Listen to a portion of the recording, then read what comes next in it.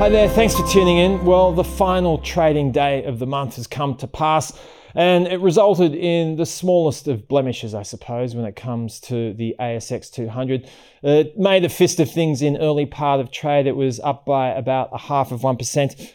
At its worst, it was down by 0.25%, and it came to rest with a decline of 0.1%. So depending on how you look at it, it's not a bad outcome under the circumstances. We have seen an extraordinarily strong start to the year. For the month of January, the index is up by 6.2%. So if you want to go back and look at the performances of January outcomes over the years, you'll have to go back to 1994 to see something along these lines. It was the best outcome since then. So there have been a variety of reasons why the market has done as well as it has over the month of January. The concerns around rising interest rates that was such a feature of the end of last year, you might recall, they moderated. We saw long and short-term bond yields fall.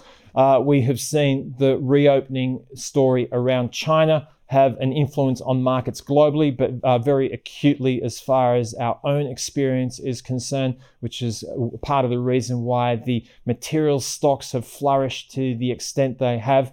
And then comes the other part of the outperforming groups for the month. The consumer-facing stocks have done extraordinarily well over the month, but they didn't yield today, even though they had every reason to in the face of the much weaker than expected retail sales numbers for the month of December. So the 3.9% decline was off the scale in terms of market expectations. And for a moment, there was a bit of a kerfuffle there. A lot of volatility where the currency was concerned. We saw the market bounce around a little bit. Obviously, with those sorts of numbers, the conversation immediately turned to what the RBA might do, whether or not they'd pause next month, things along those lines. Things tended to right themselves a little bit by the end of the day. Well, our belief is that the Reserve Bank will still raise rates by 0.25% in February before having a breather. But the reality is that there's retail sales can be quite noisy.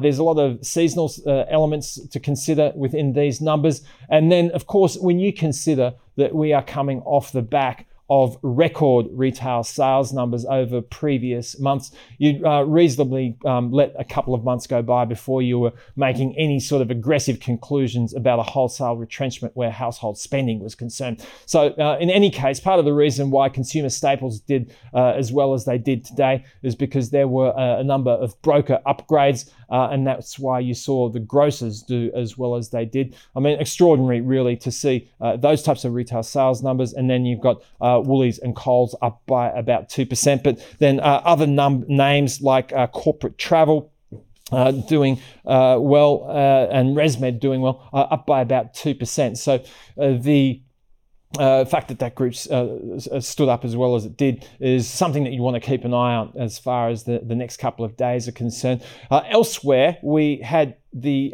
opposite experience as far as the lithium miners were concerned. These organizations have really been incandescent in terms of their heat, if you like. They have been doing extraordinarily well over the course of the month, and today they just gave back a little bit of ground, which is unscientific, but probably unsurprising as well. Megaport was the other standout there, falling by 25%. There needs to be some sort of news, and it was a much weaker trading update from this organization.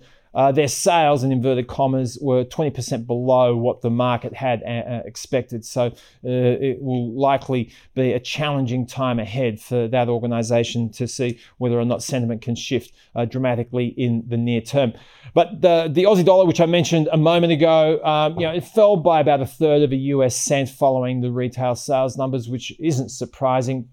And there's been a little bit of reorganizing of deck chairs following those numbers in relation to interest rate expectations. That is pretty normal under the circumstances. This is a complex question to unpack in a short space of time around household sentiment, employment, cash buffers, all of those sorts of things, and what it means in the broader economic piece, which is probably why our economists have settled on the view that there will be a rate rise next month. But then, as the Reserve Bank has said on a multitude of occasions, they'll just be looking from month to month to see how things pan out before making any further decisions. So next Tuesday, obviously a big day in terms of the Reserve Bank's decision. Elsewhere, as I said, we've got a lot to get through over the course of the next couple of days in terms of central bank decisions. It's going to be an exciting end to the week. I hope you stick with us for our updates to see what happens. We'll be looking forward to giving them to you.